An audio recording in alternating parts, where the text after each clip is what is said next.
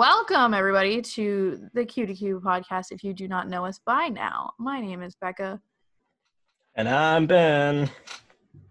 And we are here Having a to great talk time. about all things theme parks and Disney and whatnot, mostly Disney all the time. So, Ben, I need to tell you something that I just discovered in my life, and this was an accidental thing. What did you discover? So I was just singing, you know, the Monsters Inc. theme, the like, if I wouldn't have nothing if I didn't have you. Mm-hmm. Yeah. So I don't know the lyrics to it, but I was just being like, ba-ba-da-dum-bum, bum-ba-da-dum, and my lovely other here was singing along with me, but it was not the same song. So singing. I'm gonna go along with it, shall we? You probably have to be closer. Oh, I love stuff like this. You're building this up as if it's like something. Oh, it's not impressive. Amazing. At all. I don't care. Bum ba da dum bum. Bum ba da dum. Bum ba da dum bum. Ba da dum bum. Ba ba da dum. Ba da da dum bum. Get up now, tell me, are you really gonna bum ba da dum. Ba da dum bum.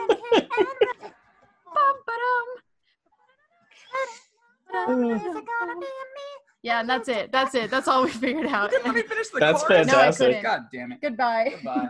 Thank you, Michael, for joining us today on this episode thanks, of Mike. Q2Q. That was that was an experience. I gotta say, I wasn't expecting that. You are so welcome. Everybody at home. I always get excited This over is- that kind of stuff. This is usually Patreon content, and y'all get it in this episode. Yeah, I got really excited when I found out I could combine part of the song, the Thomas Rhett song "Life Changes" with the theme of The Office. So I do get really excited over that kind of stuff.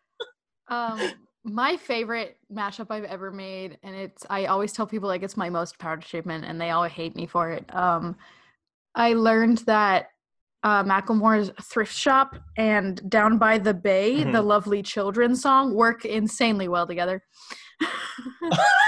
Oh my god! And I did it. That'll Like be I have Patreon exclusive content.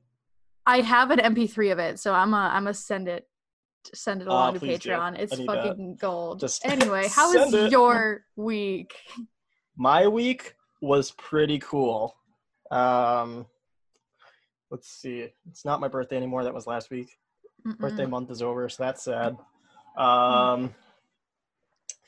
Let's see. A video game I've been waiting for came out. I've been waiting for months, so I've been playing it insanely. What game? I've got so hyped. It's called Star Wars Squadrons.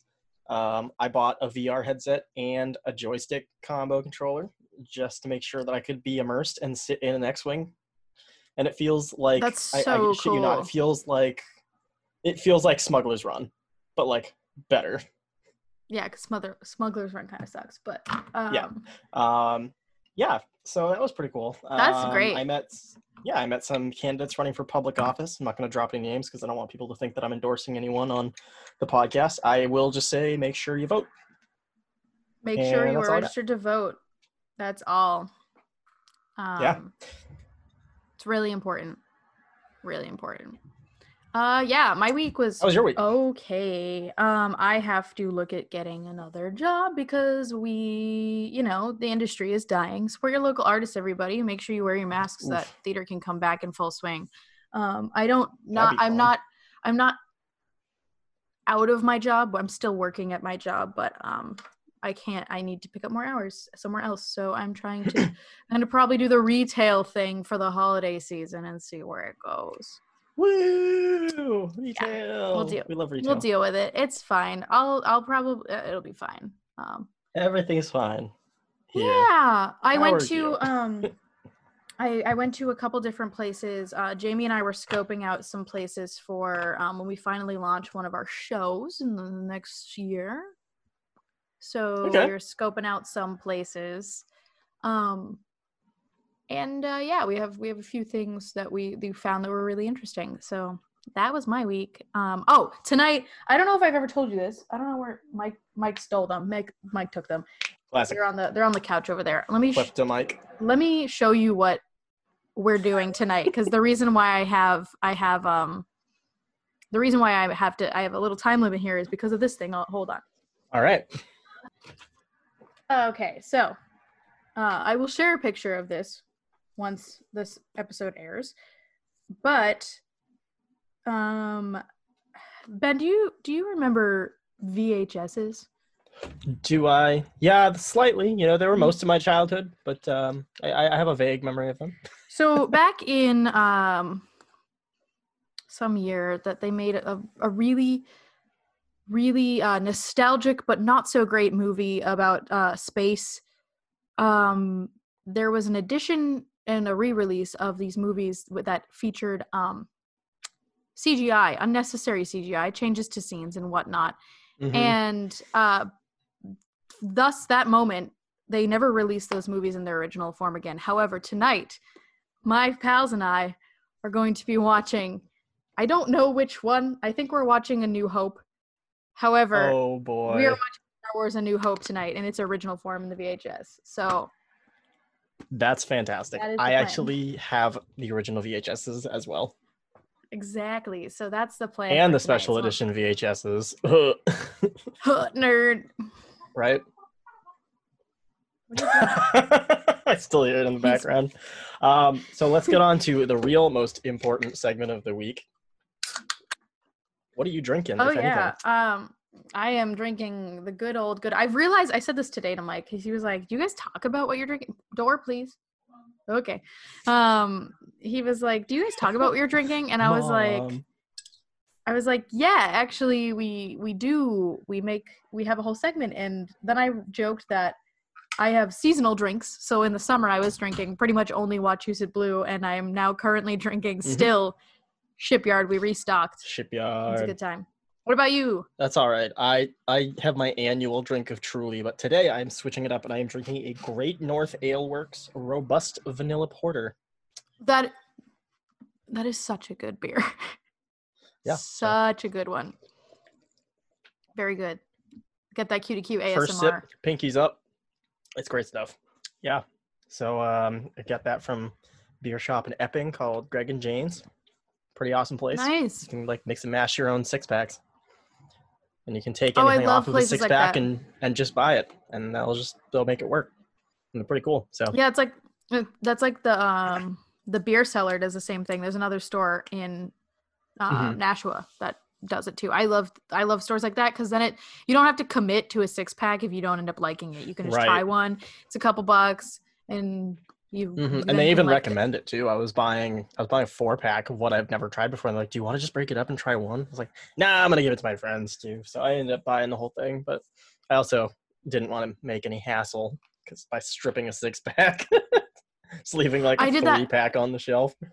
Yeah, there was one day that I went in and it looked like it was the last one of like a last pack, and I was like, is it okay if I break this? Because I don't want to. And he was like, actually, there's some in the fridge already cold. And I was like, even better. It was good. Saves you work, saves them work. All right, so we should probably get to the news, because you're on time limit. Let's talk about the news. This news this week, it's heavy this week. Bad news.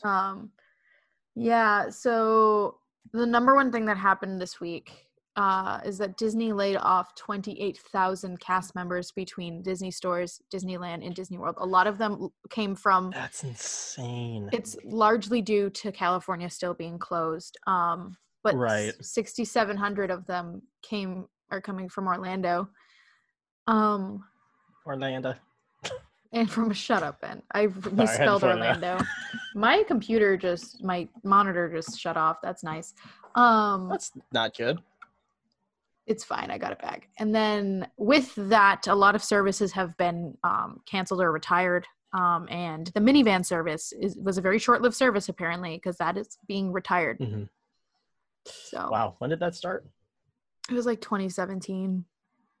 Nah, I believe it came with the same announcement as Runaway Railway did. So it was right around that time.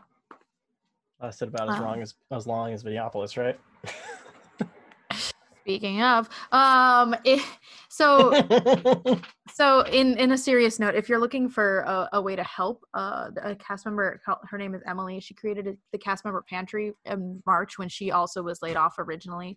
She works in human relations at Disney, and after the college program was suspended, Emily and another team member gathered all of the excess food and supplies that were left behind from the apartments, and they opened up this pantry out of her garage originally. Other friends and employees helped get more materials and things, and now it has grown into like a full storage unit, and cast members can fill out a survey with their employee ID and each take home a prep bag of food for up to a family of 4.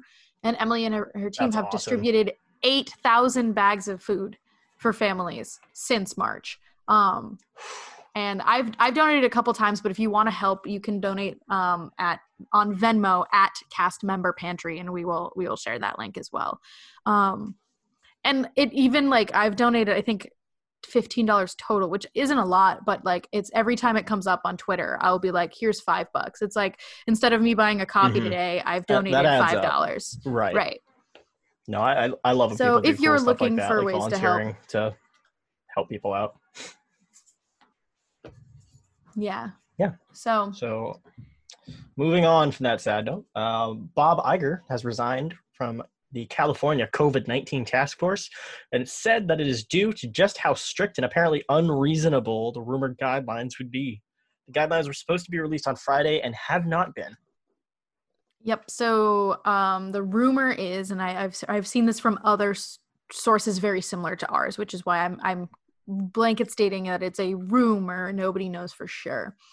But California released, or they previewed the guidelines with CAPA, which is the California Amusement Park Association. And CAPA was like, no, this isn't possible. This isn't logical. And nobody knows what they actually were because they weren't released, but it seemed like CAPA would have had to be stricter than Orlando's. I would think so, yes. So CAPA urged them to once again reevaluate and say this is unreasonable. We'd like something else, and they still have not been released. So they're reevaluating again. So hopefully we can come to some conclusion about theme parks, because there's a lot of people out of work in California, and that's really not great. Yeah. I'm not really sure how California's doing, but I'd like to see specifically how Orange County's doing. But I guess, yeah, we talked about this previously. I think they're worried because most of their customers are tourists, right? I don't know, because it was rumored that one of those guidelines is that you could only visit the Disneyland park or theme parks within a certain radius of that the location of the park. So I think that might have been part of why Disney and CAPA were like, that's ridiculous because you can't sustain that. Plus, since California as a whole state has been shut down since March, nobody has money to go. They wouldn't be making any money because nobody has been making money. I don't know. I really hope that there can be some relief from this at some point in the near future, whether that be everything's open and the economy is stimulated again, or there's some form of economic relief bill again. I don't know. Yeah, I gotta check to see how they're doing. I want to see their numbers and their hospitalizations, but I don't really have anything to report on for that right now. So yeah, my heart just hurts that it makes me feel like I mentioned, oh man, I have to go get a second job, but like I have a job. Some people don't. Like it makes me feel for them. But... So let's just hope. So let's get away from some sad news. The sad stuff. Do you want to talk about this next one? Have you watched it? I haven't. It's still on my list, but The Mandalorian Season 2 is going to debut on October 30th, which is good news. I've heard nothing but good things about The Mandalorian.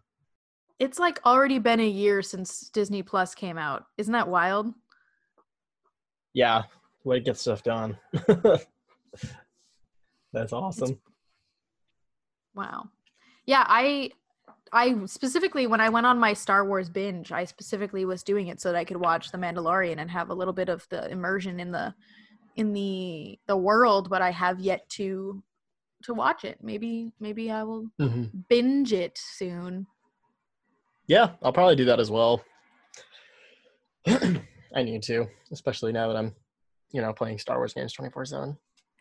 Ben, we could maybe watch it together because Disney Plus debuted a group watch function. Wow, I didn't even think of that. That's awesome. That's our next piece of news. We could just sit down. We could make a time and watch an episode of The Mandalorian together every week. That would be so much fun. We should do that. It'd be so ridiculous. We would do it we do it before we record. So then when we get on the episode, we're like, hey guys, guess what happened in The Mandalorian today? We know we're a year behind, but here it is. We do the delayed recap. There'd be no excuses for spoilers. Anyway. That's true. If you don't know what's going on by now, it's your own damn fault. It's your own fault. It was like Game of Thrones. I don't want to talk about that. I never watched it, but maybe I should watch it now. We'll watch Game of Thrones together. It was worth it till the final season. That's what I've heard. Where are we? Oh, obviously, it's October. Y'all know what's up. Freeform, aka ABC Family, because it will always be ABC Family in my heart. Debuted their 31 Nights of Halloween. That's actually really funny because Heather showed me Freeform 31 Days of Halloween. And I was like, what the hell is Freeform? I had no idea it was ABC. I'm pretty sure Freeform... I had no idea. So I think Freeform changed its name when, your freshman year of college. So, it makes sense that you might not have known because, yes, it's been a very long time, but, when did you stop watching cable TV? Probably around then. Oh, God. Well, my mom canceled cable TV probably 15 years ago, so... Well, then there you go. You have all the excuse to not know what the hell Freeform is. I have a lot of excuses. The only time I ever got to watch cable TV was when we were on vacation to Disney. Beautiful. It's great. Yeah, I remember when ABC Family used to do their 13 Nights of Halloween. I get kind of mad at Freeform's holiday marathons because it's almost the same exact thing every day. Hocus Pocus is on pretty much every night. Nightmare Before Christmas every night. It's if you're gonna do 31 Nights of Halloween, give me one movie every night that is different. Yeah. Don't play things, or if you're gonna play things more than once, do it every week, not every day. Mm-hmm. Yeah, I would even get down for a weekly repeating schedule, but Miko jumping. She's gonna probably appear on my computer desk in less than 3 seconds. Yeah, they were doing that 25 Days of Christmas. That's always unique, right? I think because how unique can it be when all the Hallmark Christmas movies are the same? Yeah, but Freeform isn't Hallmark. You're right. But still, they play that same stuff. What are you doing? You know you're not allowed on my desk. There's a goober. There's a goober on my desk. Yeah. So big black fluffy goober. Look at this. Beautiful. Look at this kitty. I love that cat. You want to purr for the podcast? No, you want to climb on my shoulder? Okay, that's fine. Miko, purr for the podcast. She's climbing away from the microphone. Job now. Miko, okay. Come on. Oh, and she fell. Oh, my back. Goodbye, cat. Goodbye. Now there she is. Oh. You can see her. Miko, you have one job, and it's to purr on this podcast. It's to purr. She just wants to be close. She's like, yes, I am on father's shoulder. Doing great. Anyway, when she feels like it, we'll get her back on. So, so we're moving on. So D23 has been pushed back to 2022. Yep, to September of 2022. Oh. So my birthday present is to go to D23 in 2022. D23 is an annual thing. That's all I know. Okay. So they've pushed it back 2 years. That's crazy. Yes, and D23 is usually where they do all their big announcements and stuff.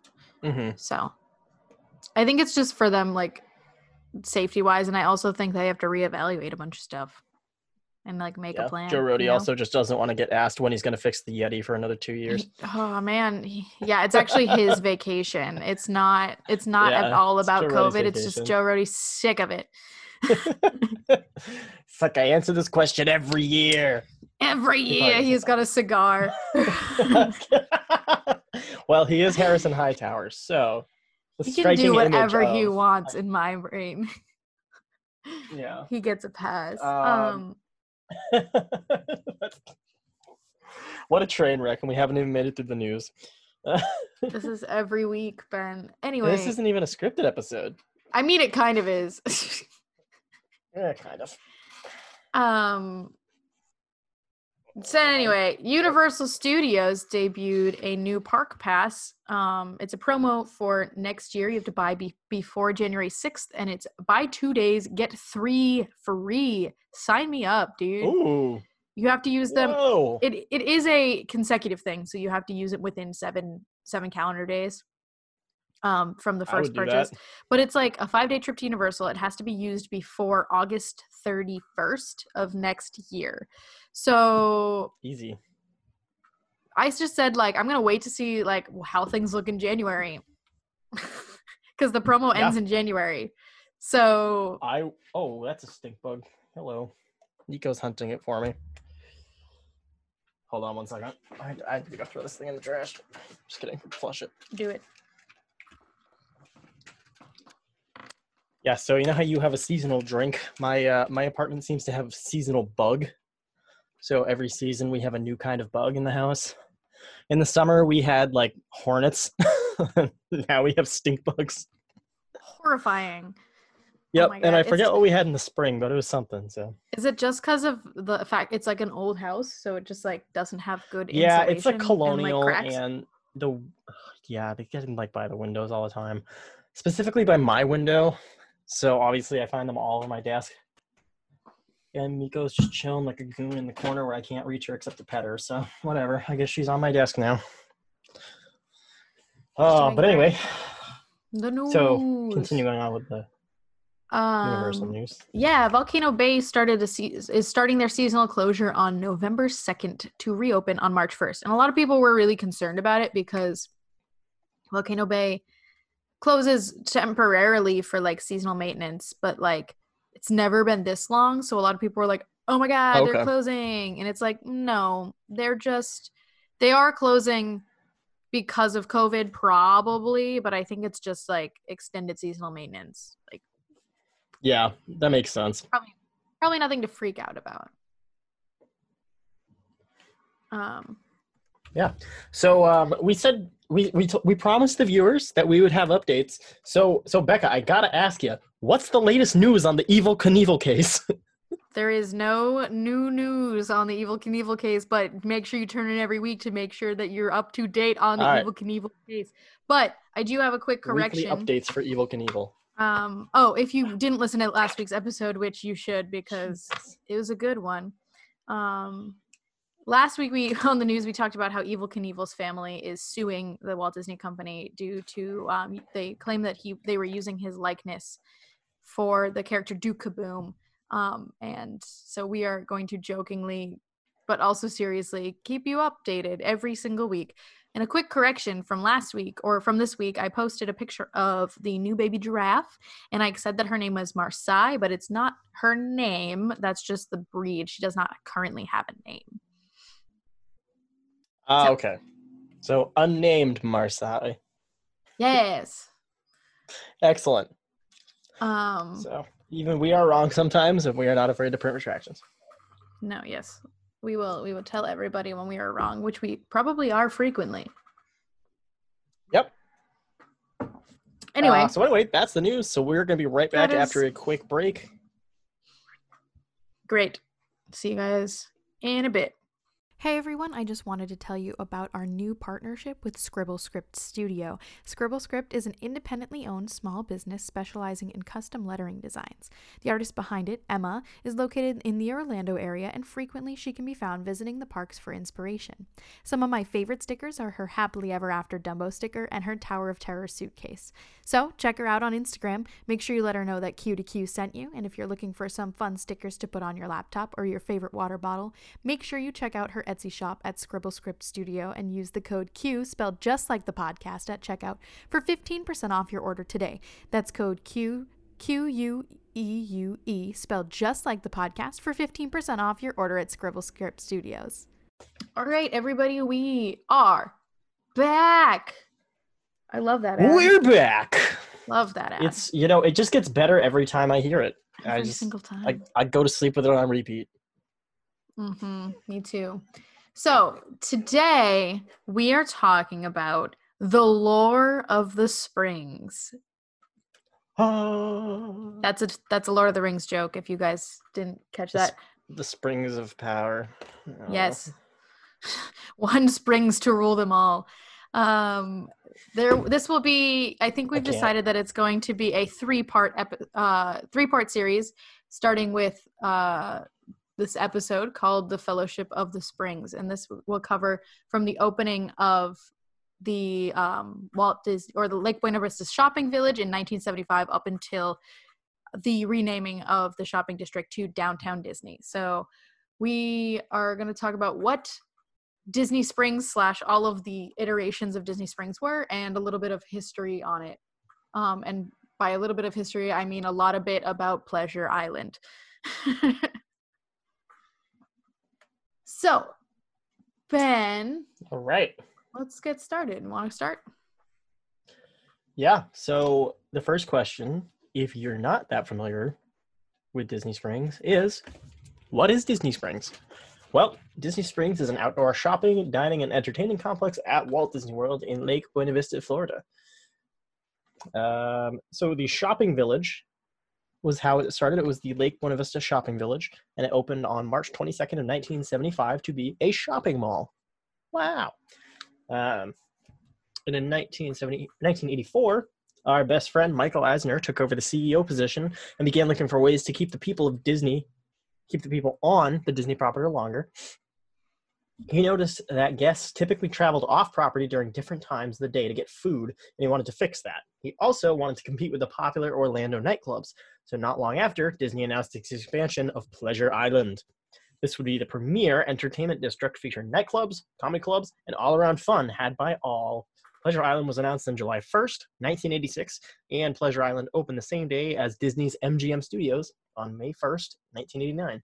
And later that year, Walt Disney World Village was renamed to Disney Village Marketplace. And right before the Walt Disney World Village was changed to the next iteration, Pleasure Island was opened. Yeah, so after the addition of Epcot's Street Performer show, the new Imagineers who specialized in live entertainment were asked if any of the new projects would benefit from having live performers inside. Those three projects in the works were Typhoon Lagoon, MGM Studios, and the rebranding of the Walt Disney World Village. Pleasure Island would bring in this new team of Imagineers paired with architects, and these Imagineers would begin to build a new district of entertainment based on the resort Granville Island in Vancouver, Canada. Granville was a fishing dock turned into a tourist destination, and the concept of Pleasure Island.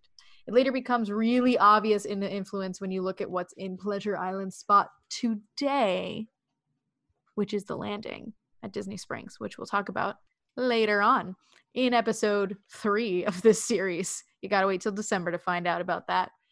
There was already water on this side of the Walt Disney Village Marketplace, so the Imagineers picked out the spot for its expansion, keeping with the island theme of the fact that it was on the water.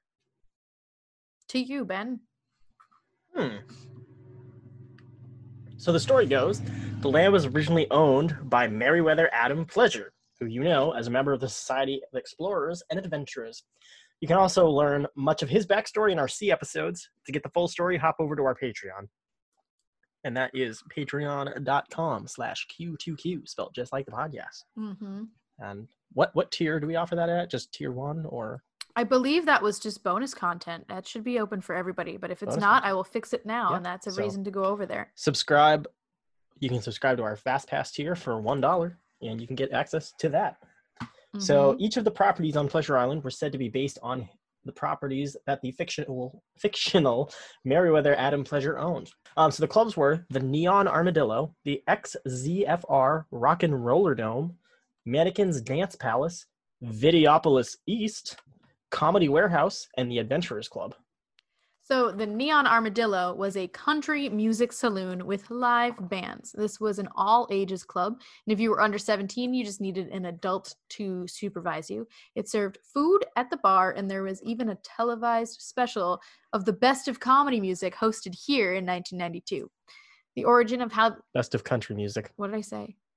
You said the best of comedy music. Let's take it back. I'm leaving it. The best Takes. the best of country music in 1992.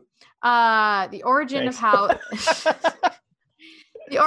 how the Neon nothing but seriousness over here on the Q2Q podcast. We take our jobs We don't know how to have fun. very seriously. Way too seriously. The I've never had origin fun. of how the Neon Armadillo came to be states that it was the greenhouse for the various exotic plants collected by Meriwether Adam Pleasure. That was what the building originally was. He was apparently an amateur Oh, I meant to make you read this part. Damn it. I did this to myself. He was apparently an amateur cactologist.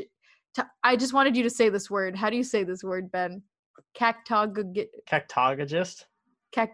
Yeah, which cactologist. is sure, great. Ben's better than me. We didn't. That's I not would news. just say screw it. It's a cactologist. So he was an amateur guy who really liked cactus. When he disappeared in, when he disappeared in 1941, spoiler alert, the greenhouse was sealed off. Years later, when they opened the greenhouse, they discovered a family of armadillos there, and they decided to name the place after them, immortalizing them in neon. Now, I didn't mention our sources, but a lot of our sources came from various things, but most of what we know is from Kevin Perjurer's defunct land history of Pleasure Island. There's a 2-part series as well. See, we're not the only ones that make 2-part series about Disney Springs. It's real important. But Kevin Perjurer and I... We might be the only ones that make a 3-part series. We might. As I was watching it, when they were like, they immortalized them in neon, I immediately was like, wait, what happened to the armadillos? And Kevin Perjurer also asked that question as I was thinking it in the video. So, like, it's not clear what happened to the armadillos. Like, did they die? Them? Did they, like, cast them in neon? Where did they go? So many questions. I don't know. Maybe they're still in the lights. Comment on one of these posts to let us know where you think the armadillos went. Yeah. What's your armadillo theory? Oh my God. We're going to start a thing. Ugh. Hashtag armadillo theory. Hashtag armadillo theory. So the next one is the XZFR Roller Skating Club. The music style was rock. Who knew? It's not like it was a rock and roller dome. The first floor was a dance floor, and the second was a skate rink. The backstory explained that Meriwether Adam Pleasure was a UFO enthusiast. Originally, this was Building X, where Pleasure built his own aircraft that could harness the power of the wind. It was only flown once by Pleasure himself. Once landed, he began. I don't know how to spell things, Ben. It was a long day. So once he landed, he began broadcasting to outer space. WELCOME. If you don't know how to spell, that spells welcome. Ben, I'm really impressed. That wasn't a weird. I'm really impressed by your reading. Have you been practicing? Actually, I'm using text to speech through my headphones. Oh wow! So I hope that's what I'm reading. So you're just repeating what you're reading. Yeah, I actually have an earpiece in right now. Someone's telling me what to say. It's Mike in the other room. How dare he? If that wasn't a weird enough concept, you had Mannequin's Dance Palace, which was a 3-floored techno club featuring human mannequins that were dressed as things like disco balls. Mannequins. How I hate that. Uncomfortable is that? And like it said it was. Imagine if they started moving. No, but that's my question, because it says it's human mannequins. Like, as in, like, they're just mannequins, or are they human beings dressed like mannequins just chilling. Like, what? That's terrifying. Yeah. Or imagine if they were like animatronic mannequins, but nobody knew it until they moved. No, thank you. I don't want to imagine That'd be horrible. that. Or if they weren't animatronic mannequins and they moved anyway when the lights were off. Welcome to October, bitches. Anyway, yeah, so what was the building originally? Oh, yes. So Mannequins Dance Palace. Mannequins, right. Originally, the building was said to be Pleasure's Canvas Works Fabrication Plant number 1, which is where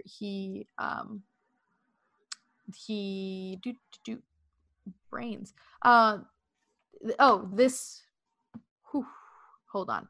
Originally, the building was said to be Pleasure's Canvas Works Fabrication Plant number 1, and it was the second building built on the island, and in the 1930s was converted first to the soundstage for Invisible Pictures, and then into a design studio and workshop for his various projects.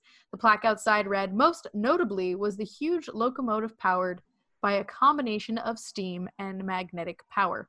A colossal turntable was installed to work on this revolutionary product called Maxwell's Demon, that was intended to revolutionize the transportation. It didn't. It didn't. But I mean, I take from this he did some groundwork on the Tomorrowland Transit Authority, People Mover. That's a magnetic train. I'm sure he did. I wanted to talk to my parents and my family to be like, you went to Pleasure Island, and my mom was telling me, I was like, what do you remember? And my mom said that she remembers this one dance club that had a rotating dance floor. So like Mannequins Dance Palace, like they mentioned the turntable, and that obviously it's like to be like, no, there's a turntable inside, go check it out. But like the dance floor moved. That's insane. Right? And like, man, is it bad? I want to go check out this stuff. Why is it not still around? No, literally, I think about it all the time of just like I've said this before. That's our curse with being Disney historians. I've said this before of like, if I could talk to one person in my entire life, like when they're like, if you could talk to anybody past or present, who would you want to talk to? I'm like, dude, I want to talk to Michael Eisner in like 1989. Like what was going on in his life and what was going on in his head. Like, Crazy. So that was Mannequins Dance Palace. Talk to him now. Nightmare fuel.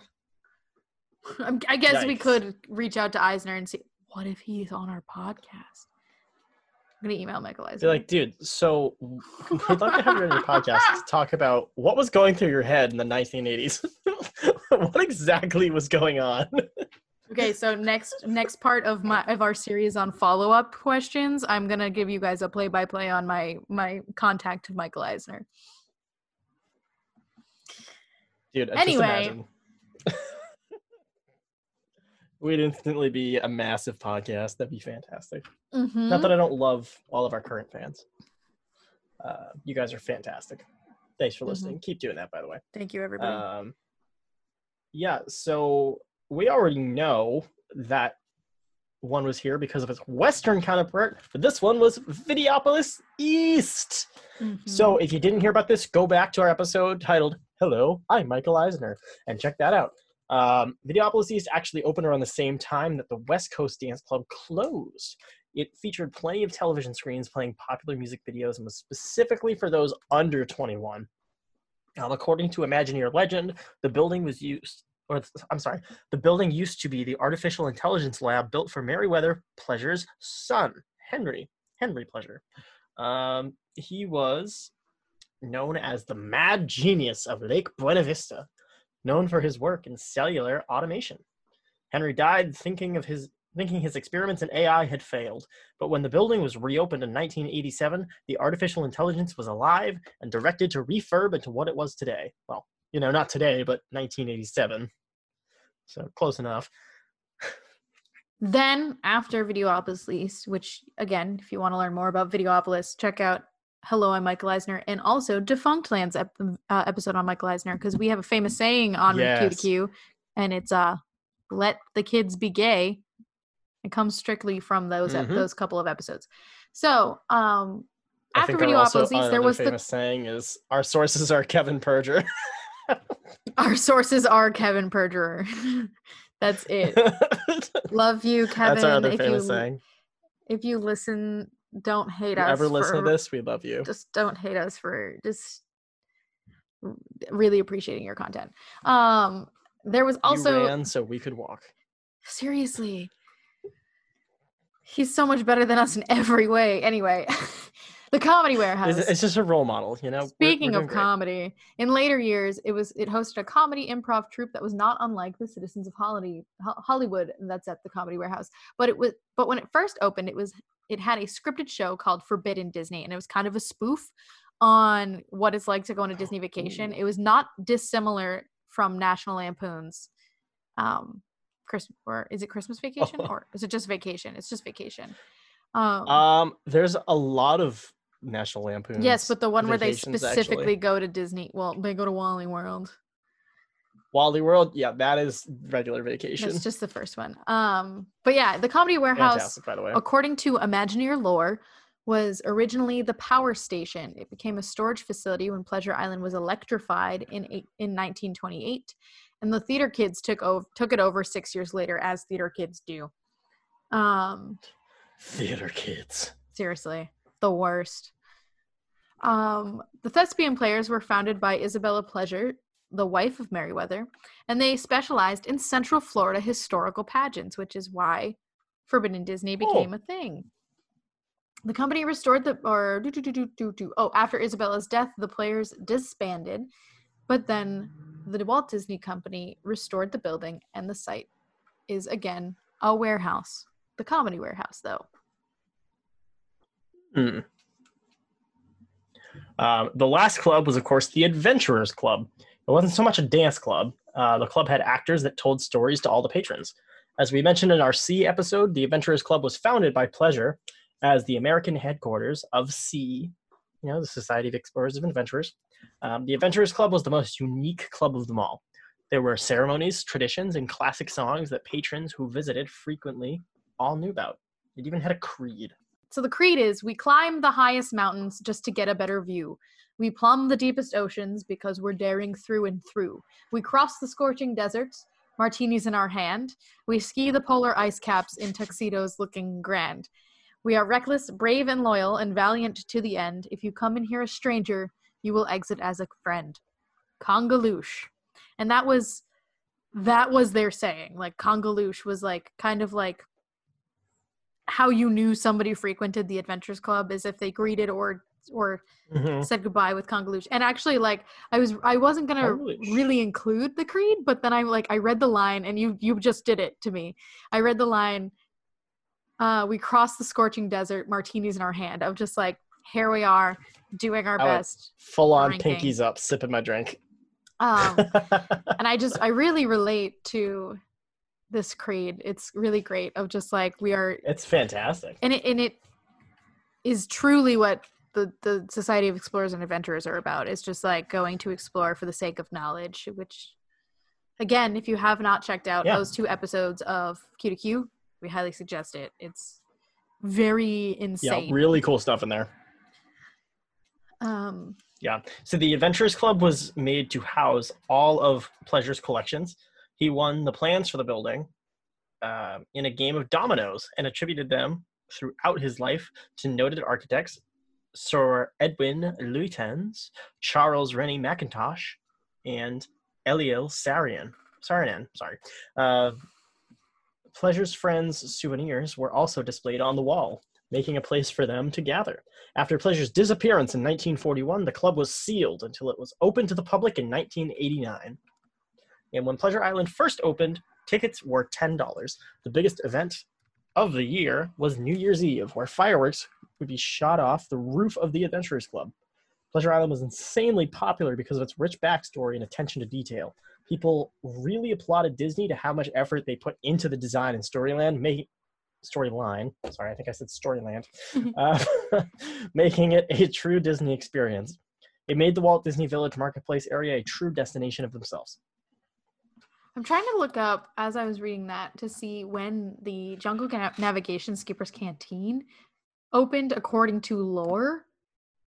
Because I'm wondering if the things that are inside of the Skipper Canteen are very similar to the things that were inside the Adventurers Club. So I'm wondering if it's canon that Skipper can't, like, once the Adventurers Club was closed after the disappearance of Merryweather Adam Pleasure, if it's canon that Albert Falls took some of those things and put them in the Skipper Canteen. But I can't find the lore behind it because I think that would be so cool.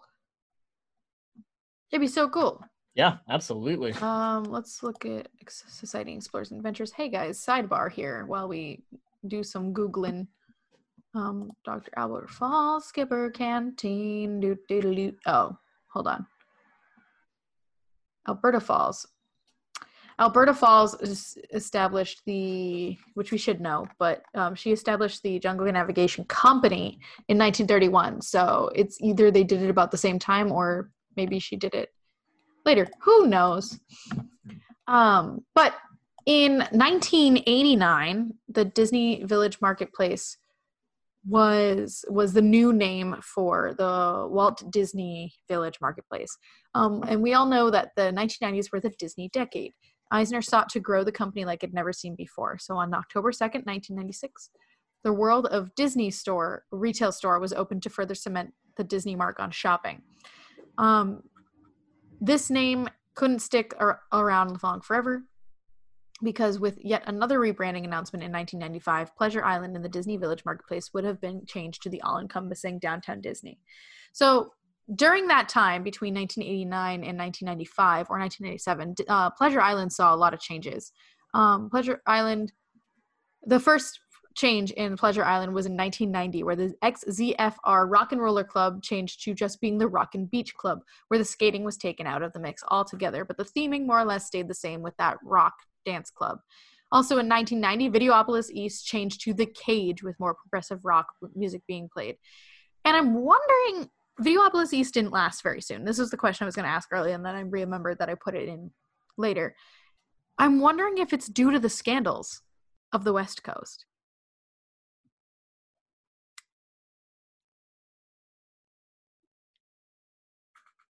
But it opened after the West Coast was done. So I'm not really sure. I'll have to look into exactly why Videopolis East closed. I don't know. Sorry, can you mark where we left off? Yeah, we're on Okay, so it was number 3. Yeah. Okay. So that's you. So the Pleasure Island AMC was opened. Fun fact, if you see a movie there, the receipt still says Pleasure Island. The AMC. Did you know that? I did not. I haven't looked at my AMC receipt. I actually, I remember it was like a super nerd moment for me because I think I saw friggin' Ralph Breaks the Internet at that AMC. That was the only movie I ever saw there. And I remember reading the receipt after I bought my ticket, and I was like, Mike, this is Pleasure Island. And he was like, oh, like from Pinocchio? That's funny. And I was like, no, it's like Pleasure Island. And he's like, I don't get it. And I'm like, you want to get it. Oh my God. Children these days. Gotta whip him into shape, knowing his Disney stuff. Yep. He better listen to this episode. Mike is not a fan of Disney. Let me put that on the record. Oof, that's rough, buddy. Neither. It's actually really funny. Killing me. It's really funny because neither Mike or my roommate Tyler care about Disney, or both of them actually kind of don't like Disney, and so it's really funny because I'm just like Disney all the time. But anyway, the AMC theater. Sorry, I had to sneeze. Well, this is why we're socially distant. Anyway. That's it. The AMC it's not because we're lazy or anything. It's the only reason. So the AMC was even added into the Pleasure Island lore. It was originally to house the Canvas Fabrication Plant, the second one, remember? Comedy Warehouse was the first.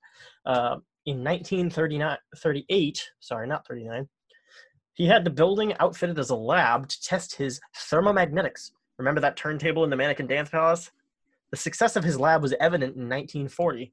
The whole building blew to the sky with no visible combustibles. Well, was that actually a success then?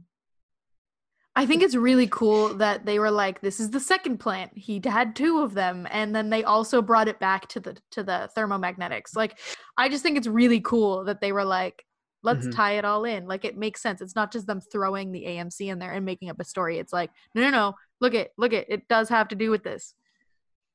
Yeah, that's kind of cool, actually. Yeah. And in 1993, the Pleasure Island Jazz Company replaced one of the restaurants. So, like, there were restaurants and there were shops in Pleasure Island, but that wasn't the draw to them.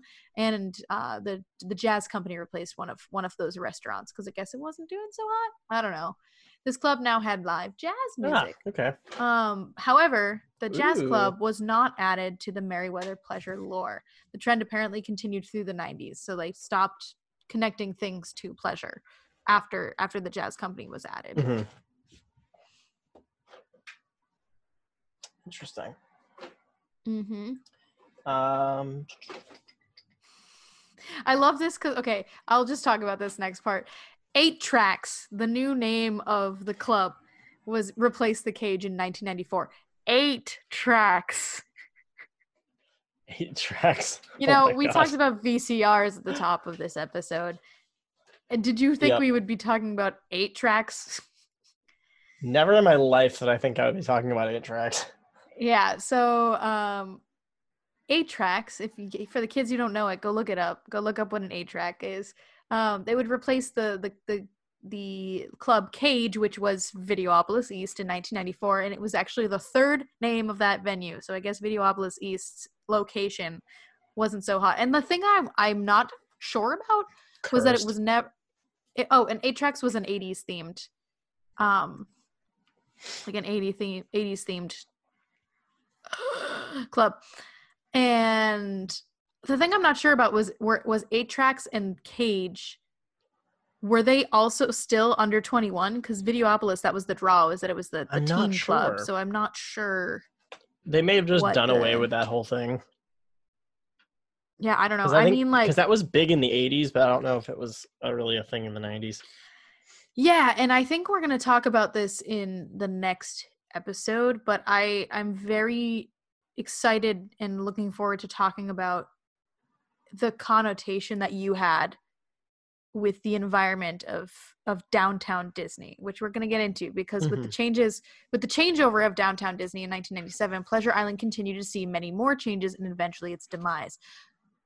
So we are going to talk about next week downtown Disney, because from 1997 to 2000 or to 2015 was downtown Disney, and it was, from you and I growing up, that was what we knew. It was downtown Disney. But like, I remember being younger and having an idea of, like, we've talked about it briefly, of like, there was the Marketplace, there was Pleasure Island, and there was the West Side, and they were all very different places. Oh, very So next week we're going to talk about that, of the vibe of each of those places from a consumer standpoint. We'll get into a little bit of the West Side, of what things were there and what kind of people it drew, and we'll talk about the Marketplace and what kind of people that side drew, and how it was really weird because it was the West Side and the Marketplace, and sandwiched in between them was Pleasure Island. And what that created of a dynamic, you know? Yeah. There's a very stark divide, I'll say that. Yeah. So thank you, everybody, for tuning in this week. Yeah, thanks so much. We started this project as we were going to just do an episode about, like, the evolution of Disney Springs and where it started and where it is now. And I started doing research, and I fell into the rabbit hole that was Pleasure Island. And I was like, ooh, if we did an episode on the entirety, it would be like a 3-hour episode. So I decided that, nope, next month we'll do part 2, and then we'll do part 3 in December. So thanks for listening. As always, if you like what you hear, make sure you subscribe and give us a little rate and a review on Apple Podcasts. That really helps us out. Feel free to check out our Patreon if you like what you heard today. Like I said earlier in the podcast, that's patreon.com/Q2Q. You can subscribe from anywhere at our Fast Pass tier at $1 all the way up to our Galactic Hero tier at $50 for a lot of Galactic Heroes and $50. It doesn't exist yet, but it's fine. It's coming. Oh, what's our $50 tier? I think it's Space Ranger First Class. All right, so let's take that back. So you can subscribe anywhere from our Fast Pass tier at $1 to our Space Ranger First Class or something tier at $50. So We anywhere should from know, $1 to $50, you can get a lot of cool merch. You can get a lot of exclusive content. And then please rate this podcast if you're listening on Apple Podcasts. That helps us a lot. Give us a 5-star rating and a review. That'd be cool. And then most importantly, bring a friend. And follow us on all of our social media. Follow us on Facebook at Q2Q. Follow us on Instagram at Q_2_Q. Follow us on Twitter at Q2Q. And on YouTube, you can find us at Q2Q. We are currently in the process of putting out 3 videos. We're working on it. And I think in the future, you will be able to see a lot more content from us. But we're working on it. We don't want to put anything out until it's absolutely perfect. So we really appreciate you and thank you. And again, we talked about it at the top of the show. If you want to contribute to helping cast members who have just recently lost their jobs, head on over to Venmo at Cast Member Pantry, and we'll share that link as well. So you can, any little bit helps. Super cool. Yeah, and also comment your armadillo theory if you have one. Let us know what happened to those armadillos. And also, if you have any cool Pleasure Island memories or like what is your favorite building, also leave that in the comments. Absolutely. So thanks everybody. We'll see you guys. Yeah, thank you. We'll see you next week. Bye. Peace.